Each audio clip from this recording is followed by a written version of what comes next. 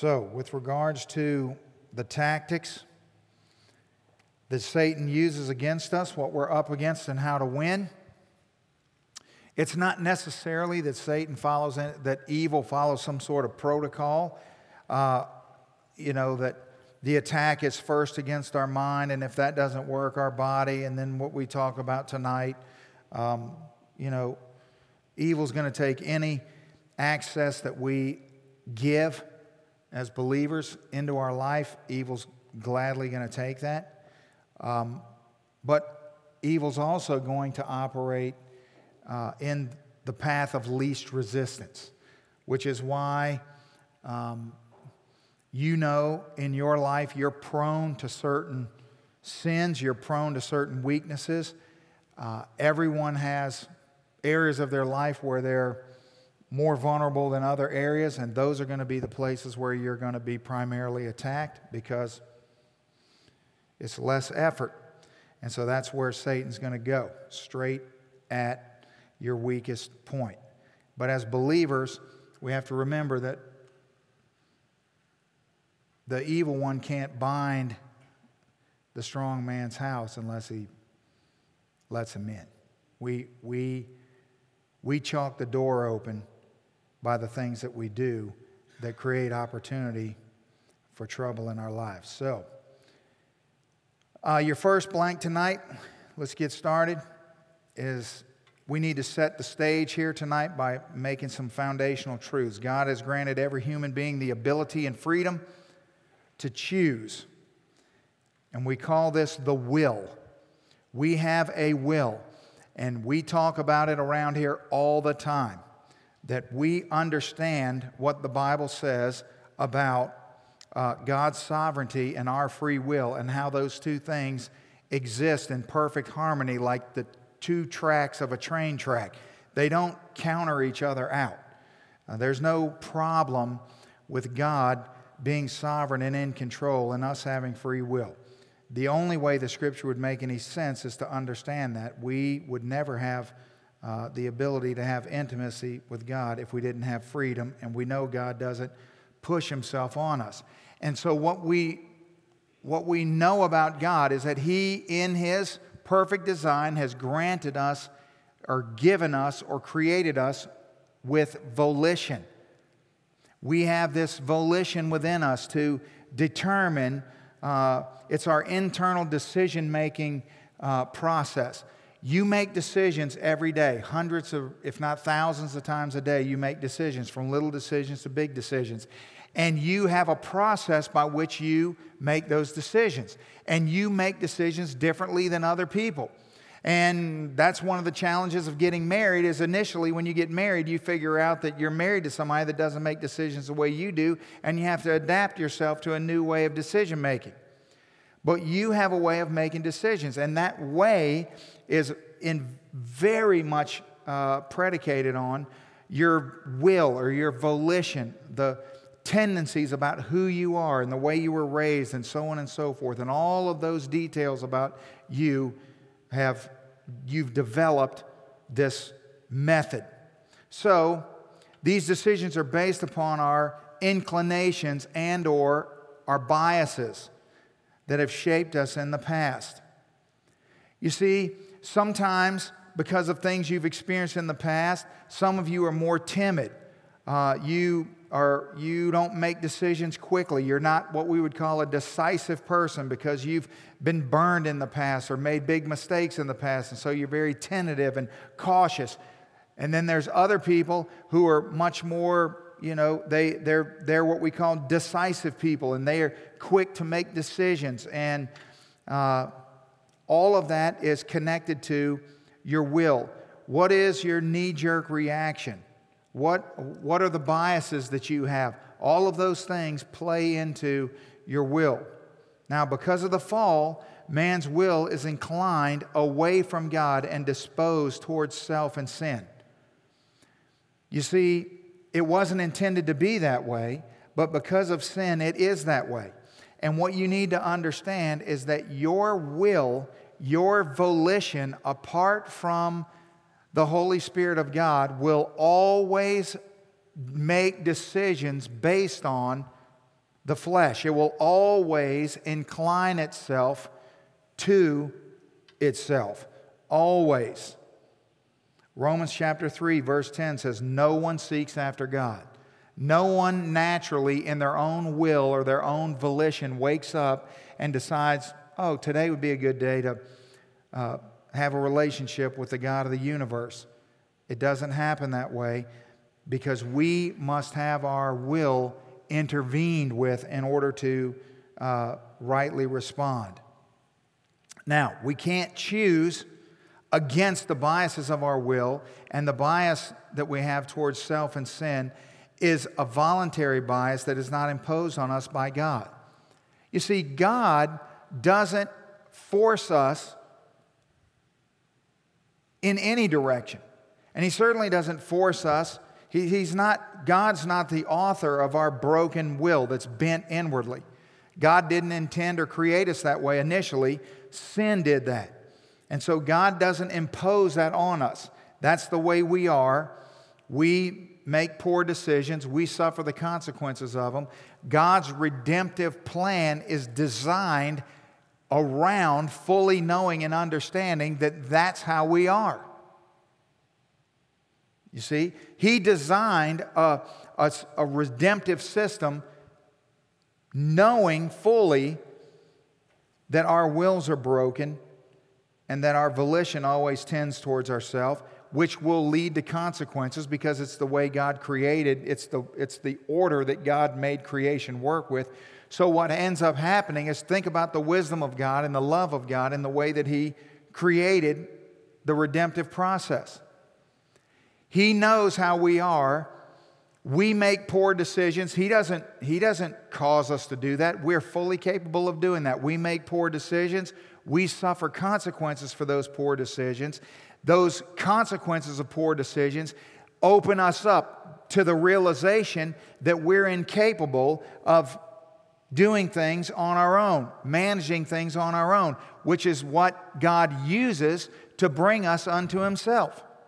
And so, like I'm always saying, that if we're in here on a Sunday morning, there's 700 people in the room, the only people in the room, if I said, raise your hand if you came to Christ through a time of struggle or difficulty, every hand in the room is going to come up, with the exception of a very few people who genuinely came to faith in Christ as a child, and it wasn't in the course of struggle or pain or discord or confusion or that. The rest of all of us, every single person who comes to Christ as an adult, it's always that way. No adult gets saved because life is going super great. That's not how it works. God doesn't need to impose that on us. We're experts at doing that, right? Now, if we can't choose against the bias of our will, then our will must change if we're going to live for God. We need our will to be altered. We need it to be changed. Now, because we have freedom, that's the problem. We need our will to change, but we have the freedom to make decisions however we determine that we're going to do that. So we should, for example, love the things of God and the people of God and the places of God. We should love that. But we don't always do that, and we don't have to do that, but we should do that. You see, there's a lot of things that we should do that we don't always do. And so all of this is very important in understanding how, because what's going to happen is you're going to see in a few minutes how Satan uses that against us. And so what God gives us as a blessing, or what God uses as a blessing in our life, He will seek to use to harm us. So God's desire is to redeem the will of man, to conform the will to the will of God. That's what He wants to do. Now, the Bible tells us that in a multitude of ways. The Bible says, like we talked about this morning in Romans chapter 8, that for those He foreknew, He predestined to conform into the image of His Son. So He wants to conform our will. He wants us to, our minds to be renewed. And so if we don't conform to the things of this world, but are transformed by the renewing of our mind, then we can prove what is the good and acceptable and perfect will of God. What does that mean? We can prove, we can live out, we can exemplify what is the will of God. God's desire is to redeem our will. So your will is determined by your expected outcomes and drives everything that you do. Everything that you do. So the principle to understanding this is to understand when it comes to your will, it's a very complex, there's so many different variables that play into it, but at the top of the list, what you must, if you were going to focus on one thing, you know, if you are a person who is continually making poor decisions, or you love someone or counseling someone who's continually making poor decisions, step one, my recommendation to you would be to start. Step one would be, almost undoubtedly, you have a major expectation problem. Expectations play a huge role in our decision making. And if you begin to think about, as you go through your day tomorrow and the decisions that you make, and think about what your expectations are and how enormous they are in you determining what your decision is going to be. Faulty expectations are one of the most destructive things in a person's life and in a Christian's life for sure. So, I'm constantly preaching this in my D group, constantly. It's the why behind the what in our lives. It's the why behind the what. See, this is how I unravel expectations in people's lives. Because what happens is that we have some, we have some embedded expectation that is, if it's a wrong expectation, it's almost certainly going to be leading us to pain. Because we've expected something that's not happening, and so we're frustrated when the source of our frustration is that we just made something up. As soon as I get involved in your situation, I'm going to say, so who told you that was going to happen? Why are you upset because this didn't go the way you... Well, whose idea was it that it was going to go that way in the first place? Where did you get that idea? That's why you're so frustrated. Well, why did you expect that? What's the expectation based on? And what we need to do is we need a strong enough why to overcome our what. Now, here's what I mean. Too many people their lives are ripped apart by faulty expectations due to passivity. Passivity is a huge problem in the expectation arena, and it's a swinging the door open for Satan to come in and have a field day in your life. Here's what I mean. If you're doing something, whatever you're doing, it really doesn't matter what it is. But all the spiritual things that you do, I would challenge you to ask yourself this question. Why am I doing this? Why? So, I am relentlessly in my D group looking across the table at other men and saying, well, why are you doing that?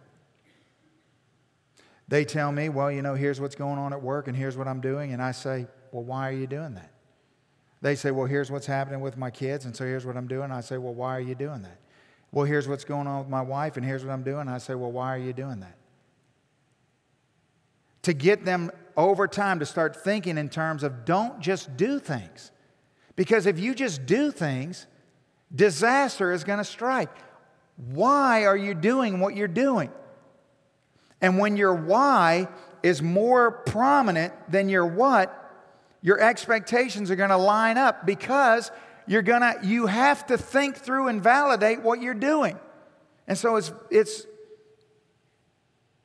Don't underestimate the importance of the will in the Christian life. Because believe me, it's your intestinal fortitude. It's what it motivates your determination. It's what makes you, your will is what makes you willing to fight for some things and not concerned about other things. It's so critical to your direction and what you do. But you can't just let things happen in your life passively.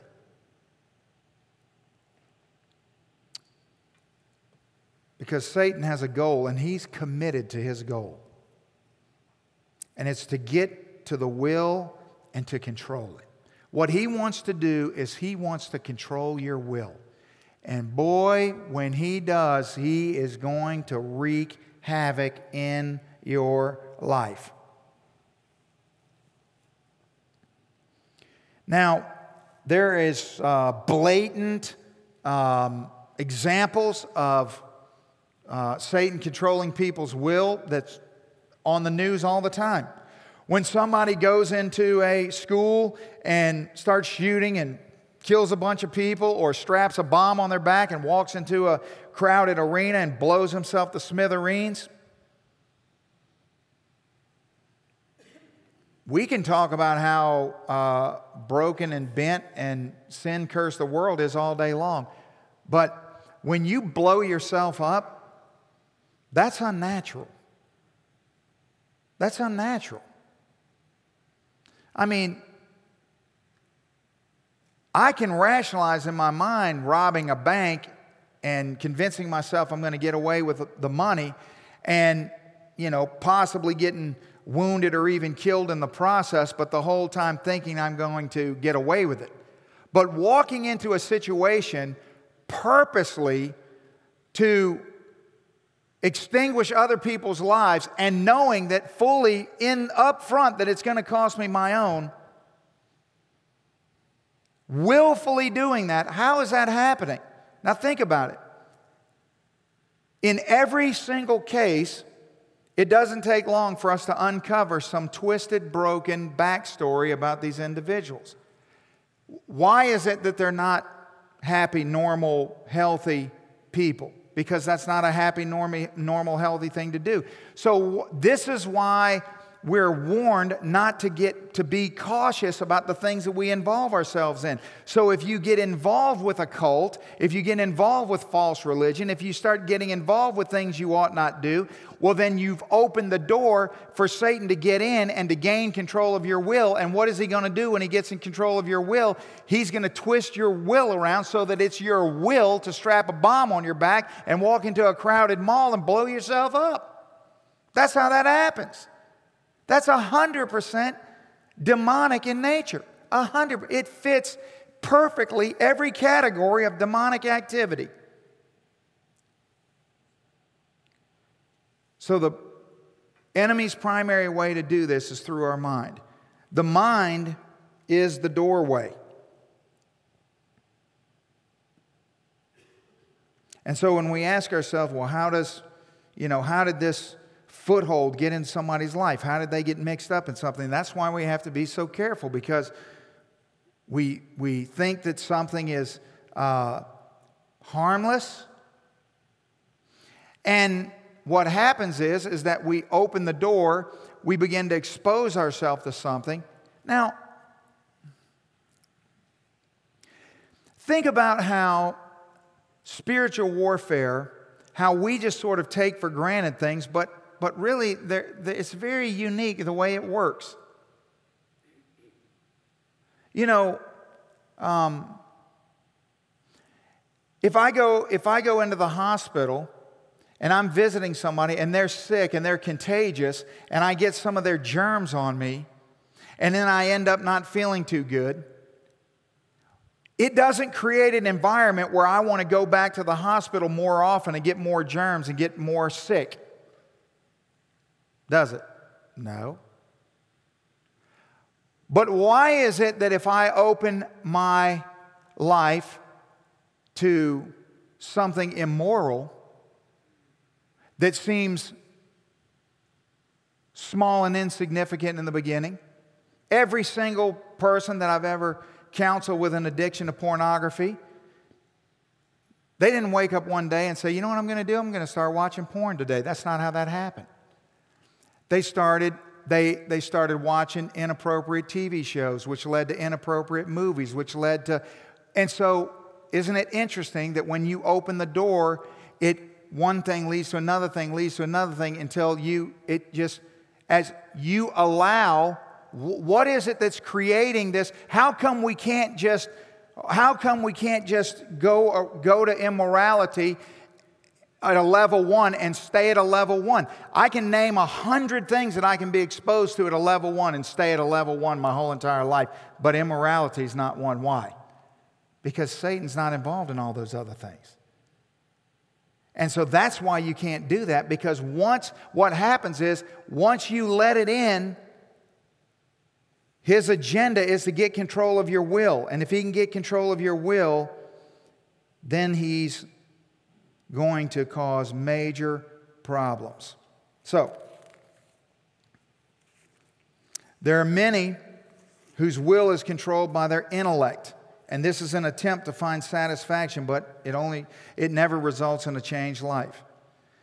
You see, the gathering of information, people who, I bring this out because certain segments of Christianity, Baptists being at the top of the list, are notorious for being information gluttons. And so they love to have all this information about theology and all this information about spiritual things, and yet their life shows no fruit of application. What good is the information without application? But what happens is, all that information is used to navigate or to manipulate your will in order to find satisfaction, because you have all this information. So think about all the things you can do with this information. You can rationalize different things. You can create your own, you get all this information, so you can create all these new ideas in your head and come up with things that, convince yourself of anything, but it doesn't result in a changed life.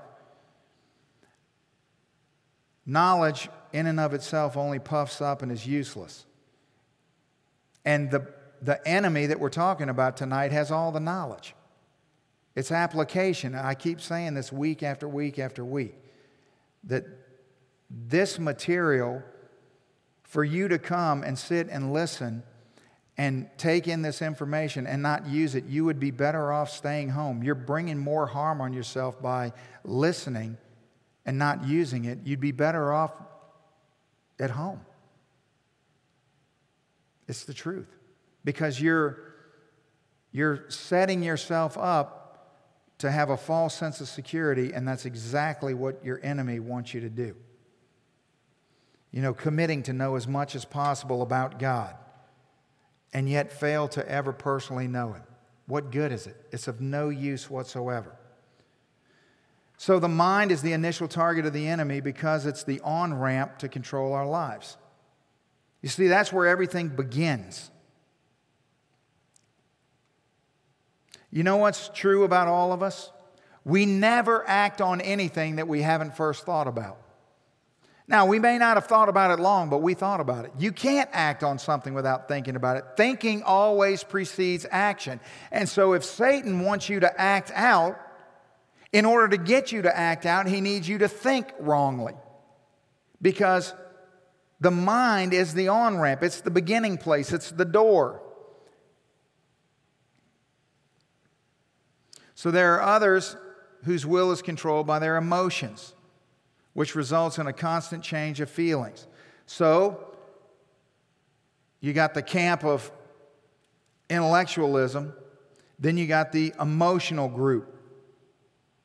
Now, emotions are given to us by God as a gift, but they were never intended to be a trustworthy guide. You never trust your emotions to be your guide. That is a fiasco on every level. And how do I know that? Because I don't even need to know if you're an emotional basket case to know that's a horrible thing. Because your emotions fluctuate like the weather. I mean, if your decision is predicated on, if you do things based on how you feel, you are going to be a walking disaster area. I mean, that clearly will never work. Because think of how many times a day you're feeling, and think of if I said that I know somebody and all their decisions are predicated on how they feel, you would think I was talking about a 2-year-old, because a 2-year-old is the only person who would naturally do that. By the time you reach 5, you're moving past that. But you've got this whole segment of Christianity, if you will, that's wrapped up in emotionalism. And the reason that it's so dangerous is it's not the emotions, it's how the emotions are affecting the will and opening the door for the enemy to use all sorts of things against them. Many belief systems are built on emotional experiences, and so the problem is that they never last because emotions are temporary. They're temporary. You see, if you seek emotions or emotionalism as to authenticate your spiritual wellness or the spiritual authenticity of something that occurred, you see, if somebody, came down front and made a profession of faith and was very emotional, if you use their emotion to validate the fact that must have been a genuine, authentic, repentant heart because they were so emotional, you're going to be sorely mistaken. That's not what emotions are for. That's never been the purpose. See, anyone who bases their spiritual life on how they feel is destined for failure. Destined for failure. Because emotions are a roller coaster. And there's a lot of days that I don't feel like doing things I ought to do. And what does that have to do with it? And there's a lot of days that I feel like doing things that I ought not do. And what does that have to do with it?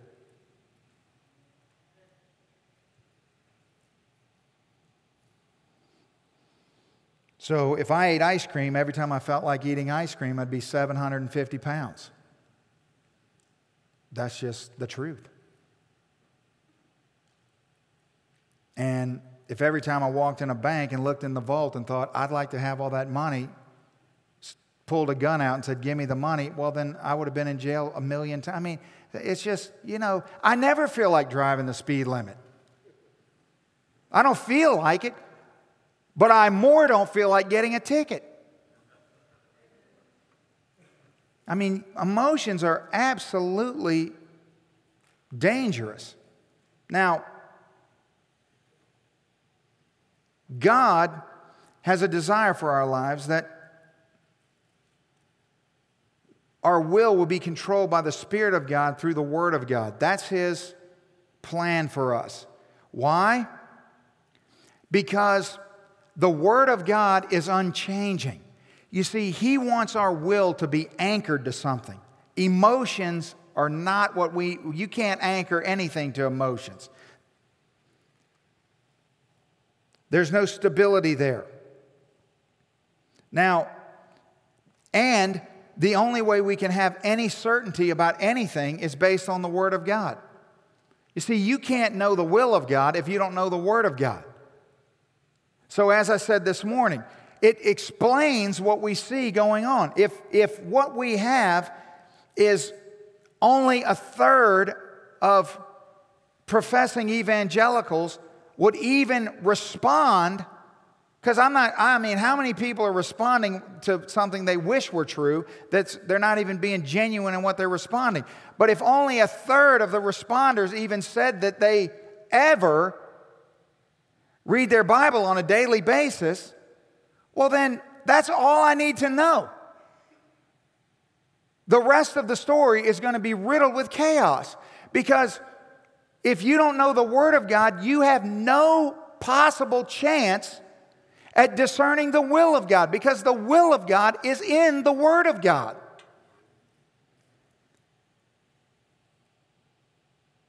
And so, God's intention from the beginning was to anchor ourselves, that our mind would be renewed by the Word of God, and then our lives would prove the good, acceptable, and perfect will of God. That's how that works. So our obedience should be intelligent, but should be motivated from a loving heart. In other words, we don't shun intelligence or information or emotion on either end. We just don't allow them to drive us. So what we do, we want to do things in an intelligent, sensible way, and we want to be motivated by love. So when we do something and we ask the question, why are we doing that? Then we want to be able to answer, well, the reason I'm doing that is because I care deeply. I'm doing this in this way because I care deeply about these people, or whatever the case may be. I think the illustration that Pastor Matt used here was, he said, you wouldn't say, well, I want to go pass out tracts to people, so you wouldn't go down and stand in the middle of I-10 and try to pass out tracts. That would not be an intelligent way to pass out tracts, would it? No, it would not be. It would greatly shorten your lifespan. So Jesus says that the greatest commandment is to love the Lord your God with your heart, mind, and strength. Now, Jesus doesn't say to obey God with all of our heart, mind, soul, and strength. He doesn't say that. He says to love God. So that brings up a whole nother set of questions with regards to our will. Because the heart is the seat of our emotions, the mind is our intellect, and the strength is our will. And so God says that we're to love Him with our emotions and our intellect and our will, our volition, our fortitude, our stamina, our strength. Okay?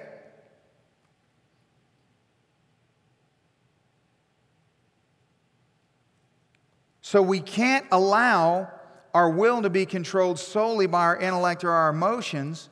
It must be controlled by the strength that comes from the Spirit of God. All of these things have to work in conjunction.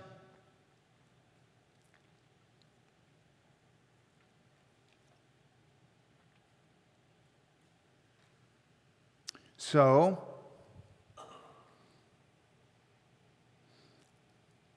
our will is what determines our character.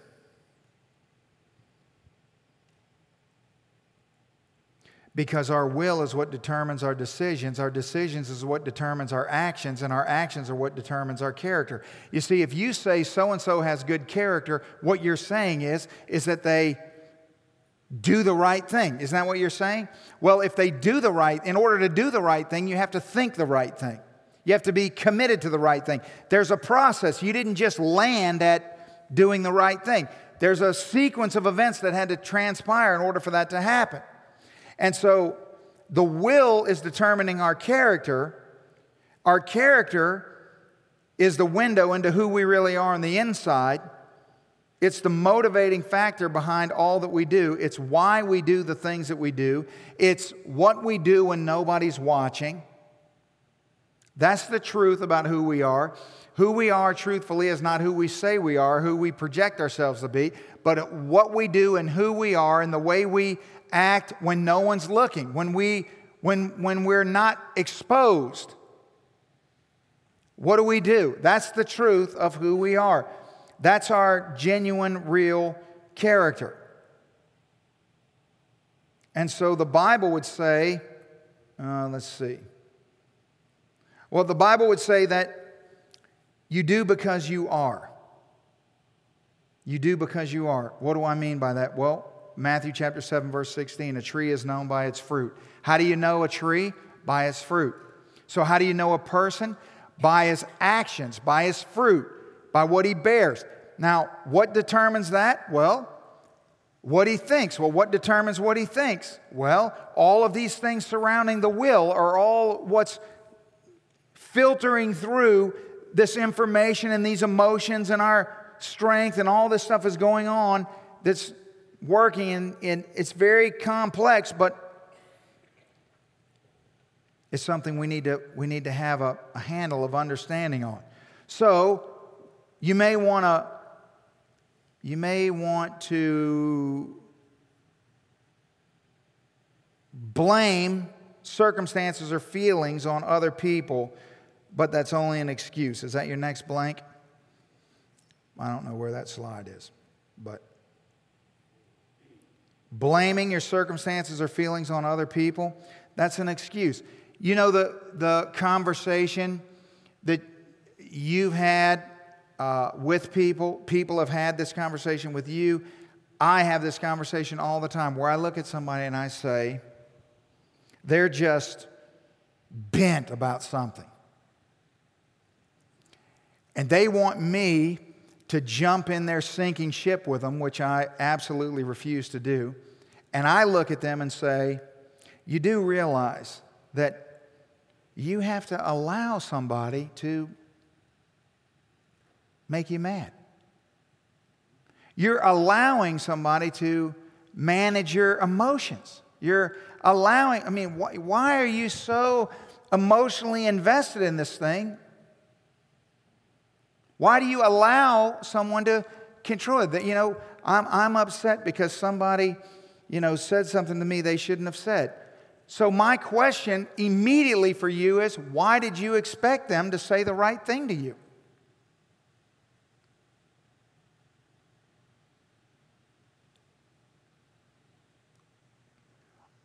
Wasn't that on your handout from this morning's sermon? Oh, it's because you thought that if you do good, everyone else is going to do good to you.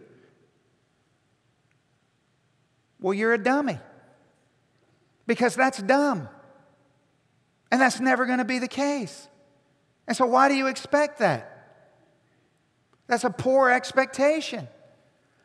Chances are the person who said something to you that's wounded you, chances are, not always, but chances are that's a person of poor character. You should have known that and expected that from a person of poor character. You should have taken the time to analyze their life for 5 seconds and known that they have poor character, and chances are what comes out of their mouth is going to be something that's going to be of poor character.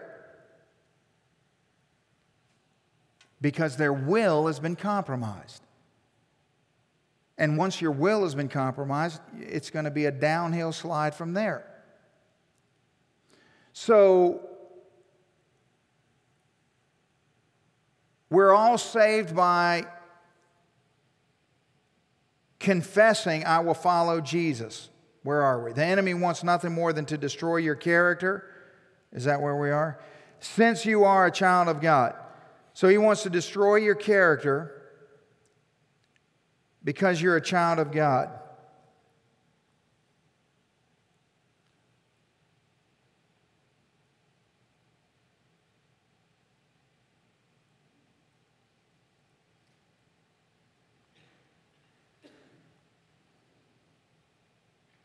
He wants to destroy my technology at the moment.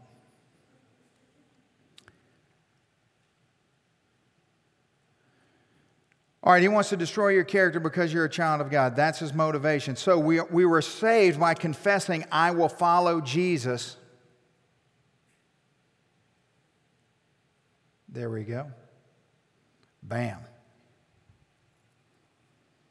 And will continue to grow by confessing, your will be done.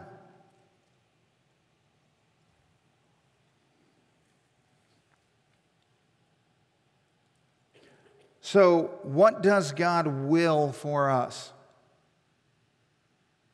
He wills for us, for example, to love one another, to love Him, to love one another. But God doesn't command our emotions. Is there anywhere in Scripture where God commands us to be happy or to be sad or to, he tells us that we may be happy or be sad, but he doesn't command emotions.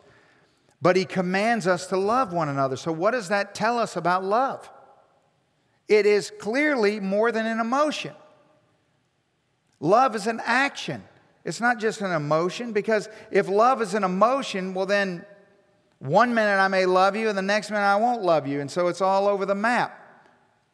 But in order for me to consistently love someone, or for me to be able to love God with all my heart, soul, mind, and strength, it's got to be more than an emotion.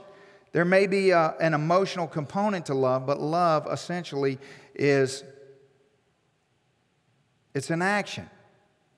So God wills for us to love one another, and since God doesn't command emotions, love must be a willing. It's a willing.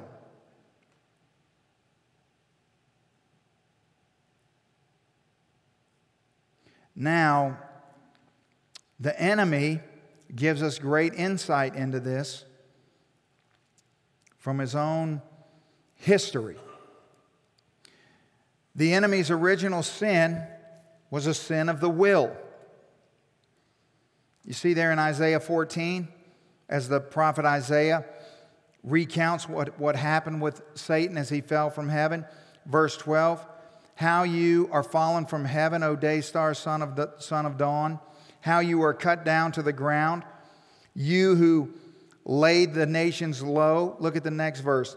You said in your heart, I will ascend to the heaven. Above the stars of God, I will set my throne on high. I will sit on the mount of the assembly of the riches of the north. I will ascend above the heights of the clouds. I will make myself like the Most High.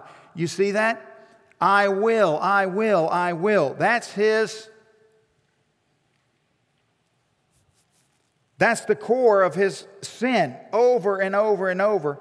He's declaring his will over God's will, which is exactly what he wants to happen to us. So as believers,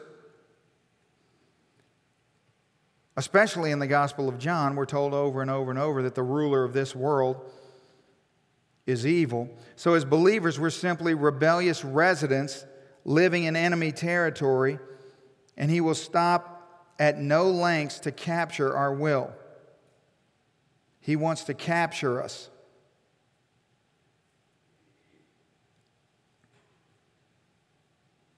So how does he do this? How does he get into our will? Well, he has some very potent yet tried and true methods of doing so that are as old as humanity and yet remain with time consistently successful. So the enemy is going to, for example, use victories to inflate our ego and to entice us to rebel against God. Now,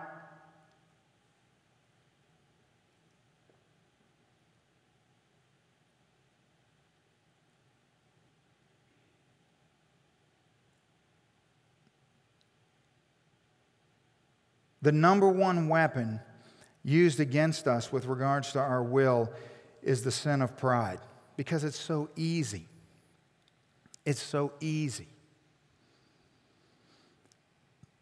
Now, it's not the only weapon to get to the will, but it's the easiest one.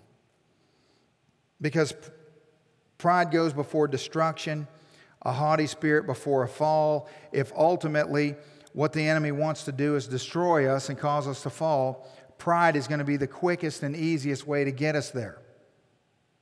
And so, not only that, pride falls into the category of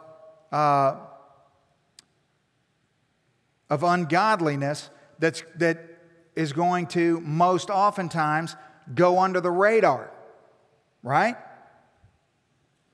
Well, certainly. What do we major on? And what do we minor on? We major on sins of the flesh. We are very judgmental and very dogmatic about sins of the flesh, and are oblivious most of the time to sins of the Spirit.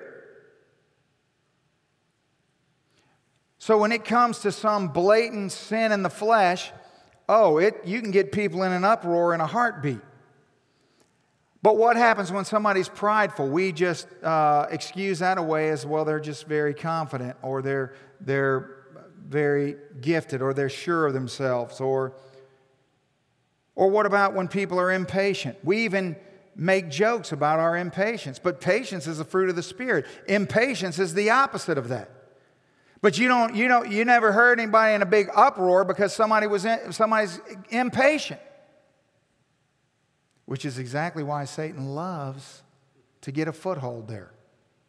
Because it goes right under the radar. Just operate in the spiritual sins and you'll have a field day.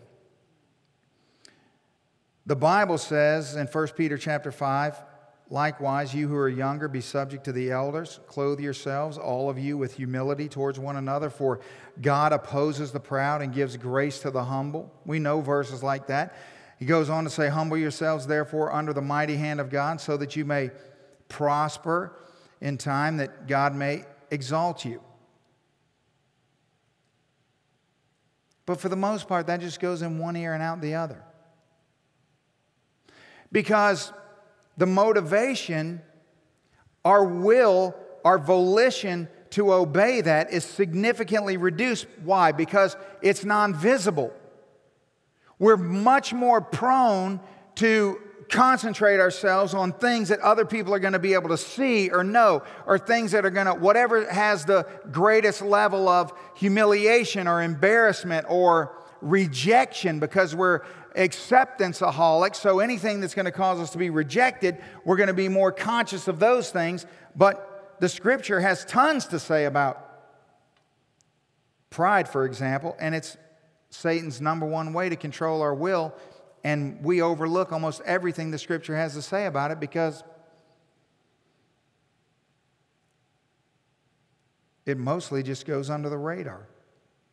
The desire of Satan to work in the local church to hinder the ministry, and the only way he can do that is through believers who allow pride to slip into their lives.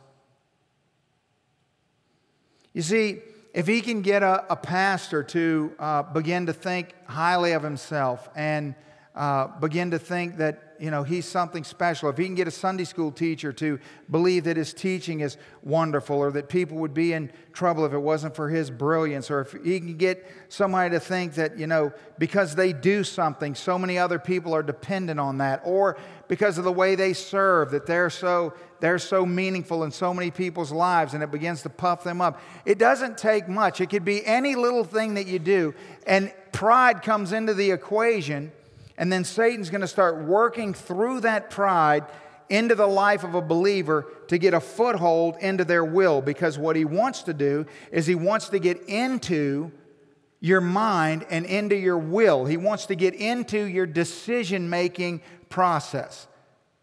That's what he wants to do. And that's why things that are in his lanes of operation, you can't just put your foot in and play around and not get sucked into the current. But then there's so many other things where it's not that way, because Satan's not involved in those other things. But anywhere he's involved, if you dabble in it, you're going to get sucked right in. I mean, surely I'm not the first person to think about this, right? We just take for granted that there's all these dangerous things that we ought not do, because if you do them, it can just turn into a disastrous way of life. But did you ever stop and ask yourself, why is that? There's so many things that you can do that may not be the best thing in the world, but somehow your life doesn't end up destroyed by them. Because Satan's not working in those things. Whatever he's working in, you stick your pinky toe in it, and he's going to grab a hold of it and try to suck you down it as far as he can.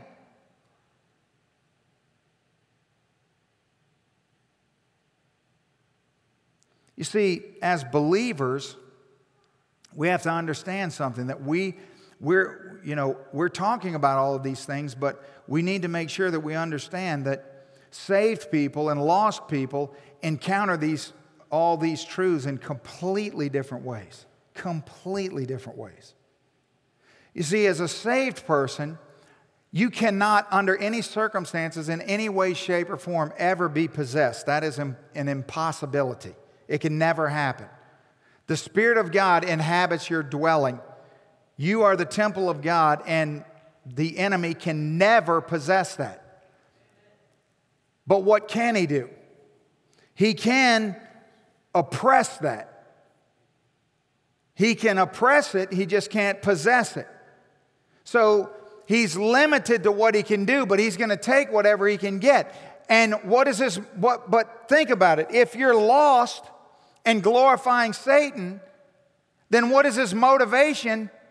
You see, if you're apart from, in salvation, prior to salvation, we were a slave to what? Sin. At salvation, we're now a slave to righteousness. So Satan is not out there attacking people who are slaves to sin. They're slaves to sin. He's attacking you. He's after you because you are a slave to righteousness. He wants to get to you because he wants to oppress you in every way he can. And even when he possesses someone, so evidently who's obviously not a Christian, what is his purpose in possessing them? Well, he wants to destroy whatever he possesses because whatever he possesses is created in the image of God. But what's the motivation? To use, to possess, to oppress. That's always the motivation. He's trying to thwart the will of God. He's trying to stop or reduce the glory of God in any way that he can. So we need to be very aware of the sneaky, sinister ways that he gets a foothold in our lives. So we need to be very careful, especially about pride. We need to know that there are symptoms of pride that we need to be aware of. Okay, number one, fault finding. That's a great evidence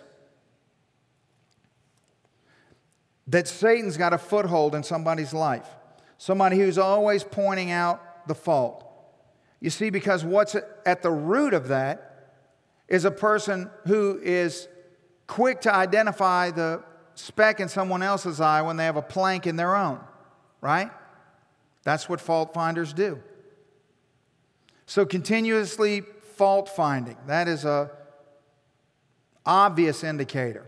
What about a harsh spirit?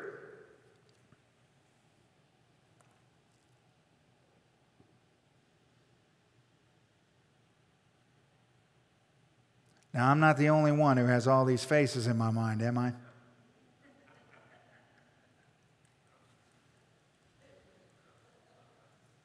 You don't know anybody who has a harsh spirit, do you? You know that critical person? The minute you see them, you know they're critical. Now, what is a critical, harsh spirit? What is at the root of that? Pride. They're masking their deficiencies, their insecurities. They're trying to prop their insecurities up by beating you down. And that's why they're critical and harsh and short with, it doesn't matter what it is, all the time. It doesn't matter how big or small the situation is, they're going to react. They're going to overreact and react inappropriately 10 out of 10 times. What about people who have a surface spirituality? They're phonies. They're hypocrites. They're masqueraders. They love to appear spiritual or appear that they have discipline or appear that they have it together. But in reality, they're frauds. They're frauds. They only have discipline or they only care about the appearance when they get credit for it. when nobody's looking and nobody's around, that's when you see the truth. It's all a big charade. It's pride. What about defensiveness?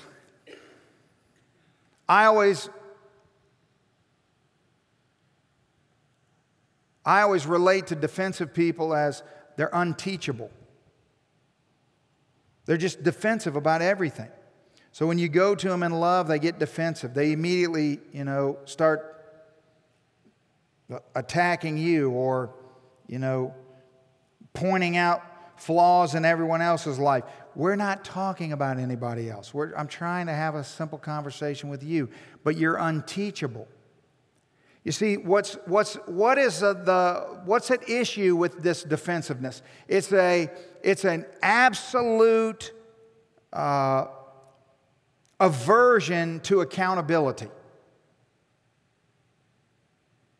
Because a defensive person is what they're doing is they're refusing to be held accountable for anything. And we all need accountability in our life.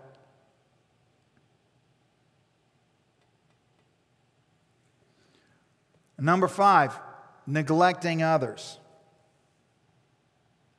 And by neglecting, typically the way this manifests itself is because there are people who are only kind to those who benefit them or can repay them, or in some way there's some residual reward. And so what they neglect the people who genuinely are in need, because those people, if you're genuinely in need, you don't have anything to offer. So therefore you're neglected. And it's an indication of a person who has got a stronghold of pride. Now, why do we make such a big deal of pride? Because of all the choices that Satan has to gain control of our will, why is pride the undisputed heavyweight champion of access points to get to your will? What is it that makes pride so special, so useful to the enemy? Well, the reason that Satan uses pride in our lives is to make us independent of God's will. That is the core of the issue.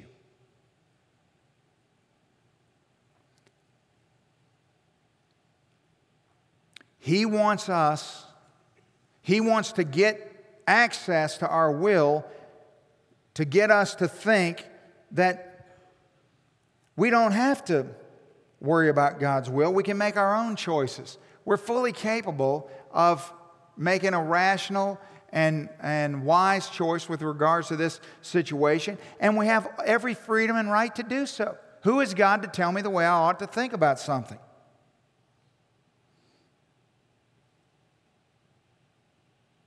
Well, as believers, we're His offspring, we're His sons and His daughters. He's our Father. And as our Father, He is the one. That's just as our Father, not to mention as our Creator and as our preeminent Lord, and on it goes. But as our Father, He is the one who has the right to instruct us and to guide us and to lead us and to mold us and to shape us. But Satan wants to turn us against that.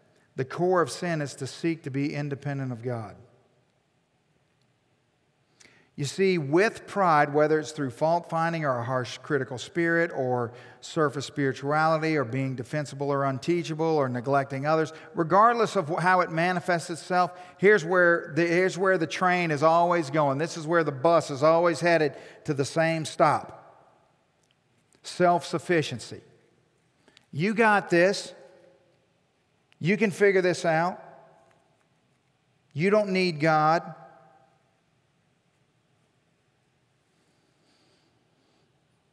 We're not sufficient. We've never been sufficient, nor will we ever be sufficient in this life.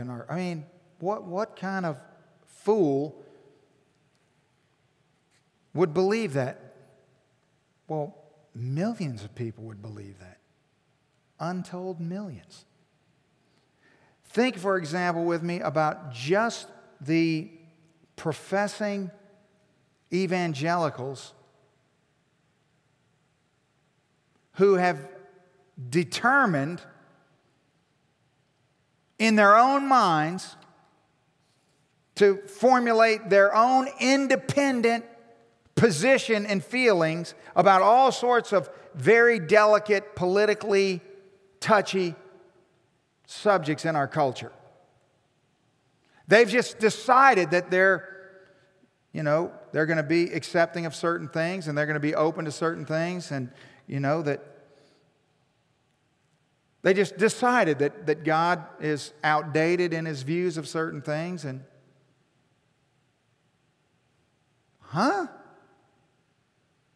well, sure. And they're not even ashamed of it.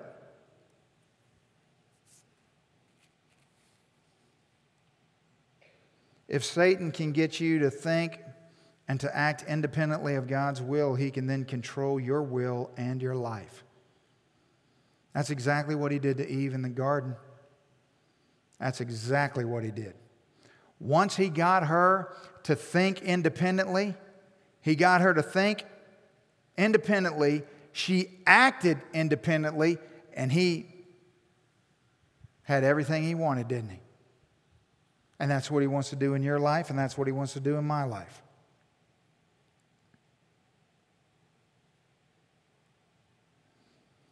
So what happens is we get deceived into thinking that we're acting independently, but actually we're not acting independently. We're being deceived.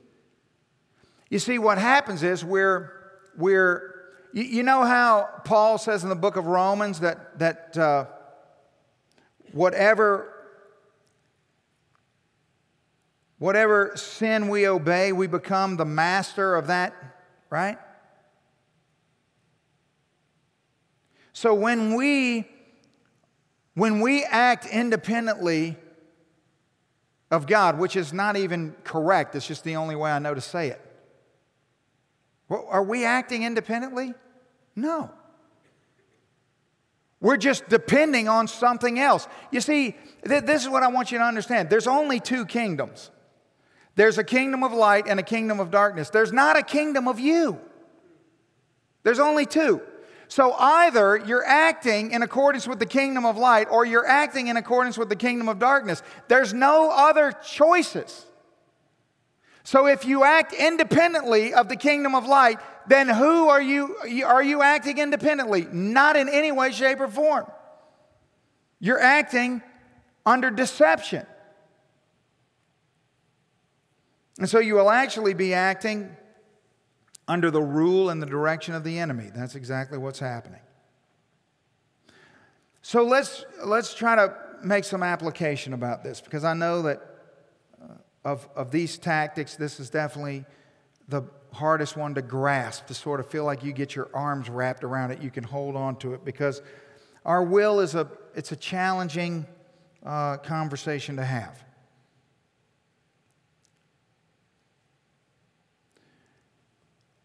Pride is such a stronghold that only something more powerful can defeat it. You see, we in and of ourselves are utterly powerless against pride. We cannot say, what I'm going to do is work on my pride. I'm going to deal with my pride. I'm going to work on trying to be a more humble person. That is impossible. That would be like me saying, I'm going to work on becoming shorter. It's impossible. It doesn't work like that. We have no control to do that. We need outside help. We can't address our pride on our own, because we've been born with a volition that is bent downward. And so our flesh is always going to take the wrong turn. It's always going to lead us astray. So our only defense as believers is the indwelling of the Spirit of God. See, we need something outside to come inside. And then everything changes. Apart from the Spirit of God, nothing changes. We have problems.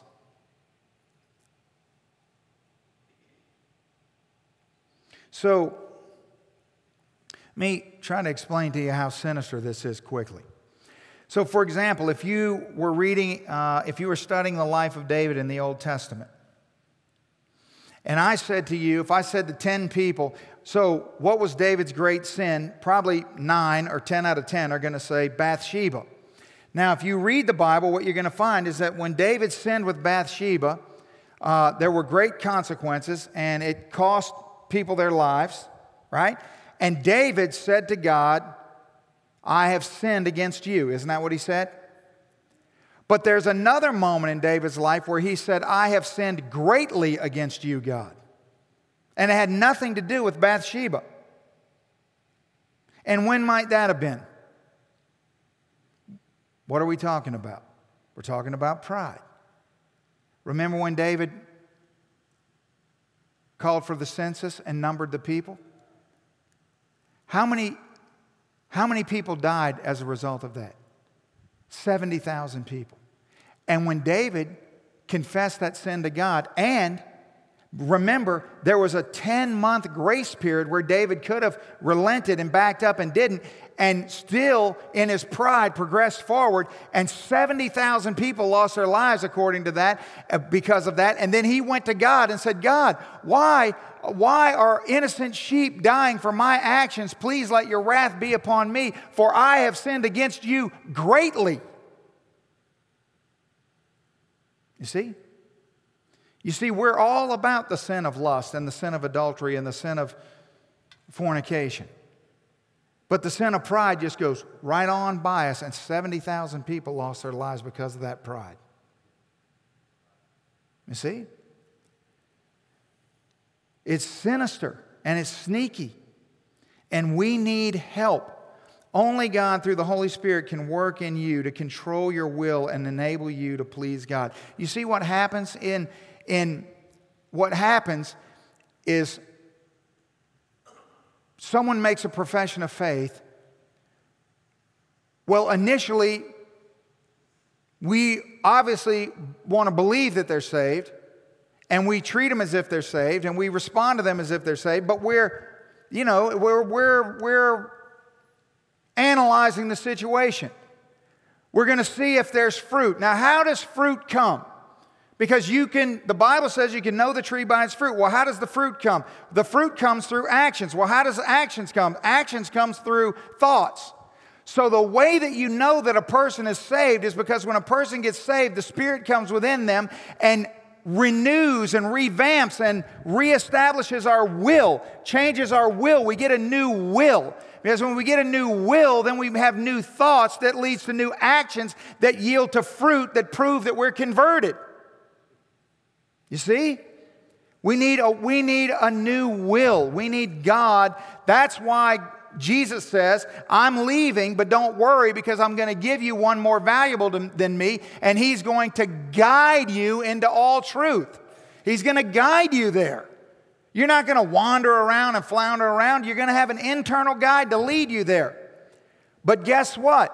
I'm not going to unplug or snip the wires to your free volition.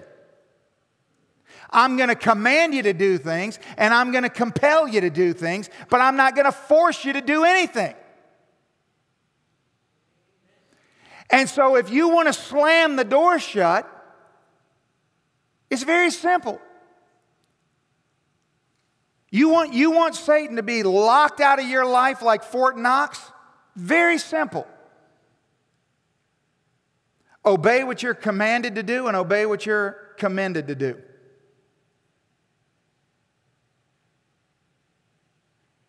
Locked down. But everywhere you exercise your free will to do what you want to do, every time you choose to go left when the Spirit is trying to guide you to go right, you open the door. You're declaring your independence and you're opening the door for trouble to come in. You see, it's not that complicated. So number one, here's what you do. You consciously and daily surrender your will and desires to the will and desires of God.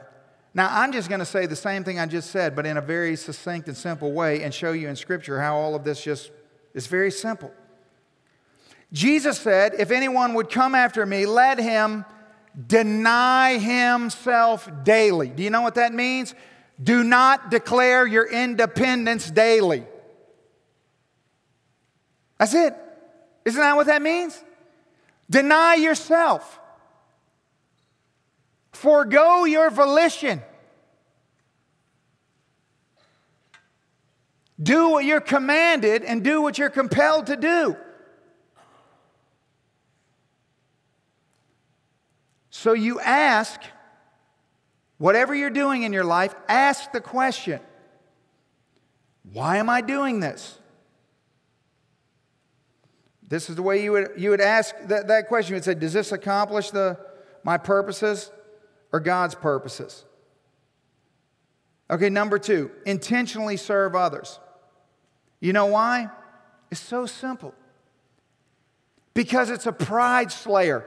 You see, if you just crush it on number one, you can just check out and go to the house right now. You don't even need to hear the rest of what I'm going to say. Because number two and number three are just like sweep up, mop up, because we can't seem to get number one right. And so where you exercise your volition and allow Satan in, then here's what you do. You intentionally serve others, and what is that? That's a vacuum cleaner for pride in your life. It starts rooting around and sucking the pride out of your life. And so where you have exercised your own volition and opened the door for Satan to come in and get a foothold, you through serving other people will mop that up. It humbles you. The Bible says in Philippians 2, do nothing from selfish ambition or conceit, but in humility count others as more significant than yourselves. Ask yourself the question, am I putting others first or am I putting me first? Because what pride does is it feeds on credit. And so I say this all the time. In serving others, what I mean is Christian servanthood. If you're getting acclaim and accolades for it, that's not what I'm talking about. You can just feed your pride that way. But where you're doing something for someone who can do nothing for you in return, that right there will mop the pride up out of your life. It's so good for you and so good for me. And number three, strive for humility. Strive for it. Want it. Desire it.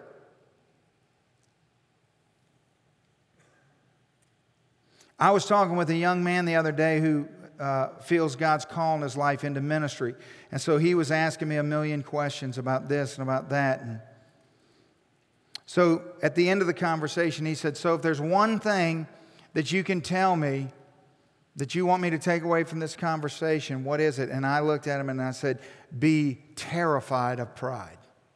Be terrified of it.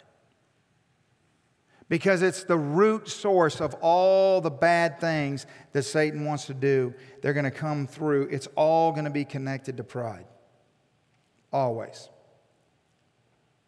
Be not conformed to the things of this world, but be transformed by the renewing of our mind, that we might prove what's the good, acceptable, and perfect will of God. That our lives would exemplify what is the good, perfect will of God. So the way that's going to happen is we're going to be a people who abandon our right to independence against God. The goal is not to be independent. The goal is to be utterly dependent. That is the goal. And so one final thing before we end. This is why I am so concerned about our obsession with physical, tangible actions. We we base things and grade things within the church oftentimes on what people are doing and the way they're doing it and their busyness. And to the demise of our prayerfulness. Praying people are dependent people. The reason the church languishes like it does is in so many ways connected to its prayerlessness. And the reason we're so prayerless is because we're not dependent. You cannot be a person of prayer and feel self-sufficiency. You know what I never do? I never pray about things I can easily do myself. I don't pray about walking through a door. I don't pray about opening up a jar or a can. I don't pray about... I can do that. What drives me to prayer is dependence. And what concerns me about this root of pride is people can be very, very active and fluttering around like a worker bee and appear to be so spiritual.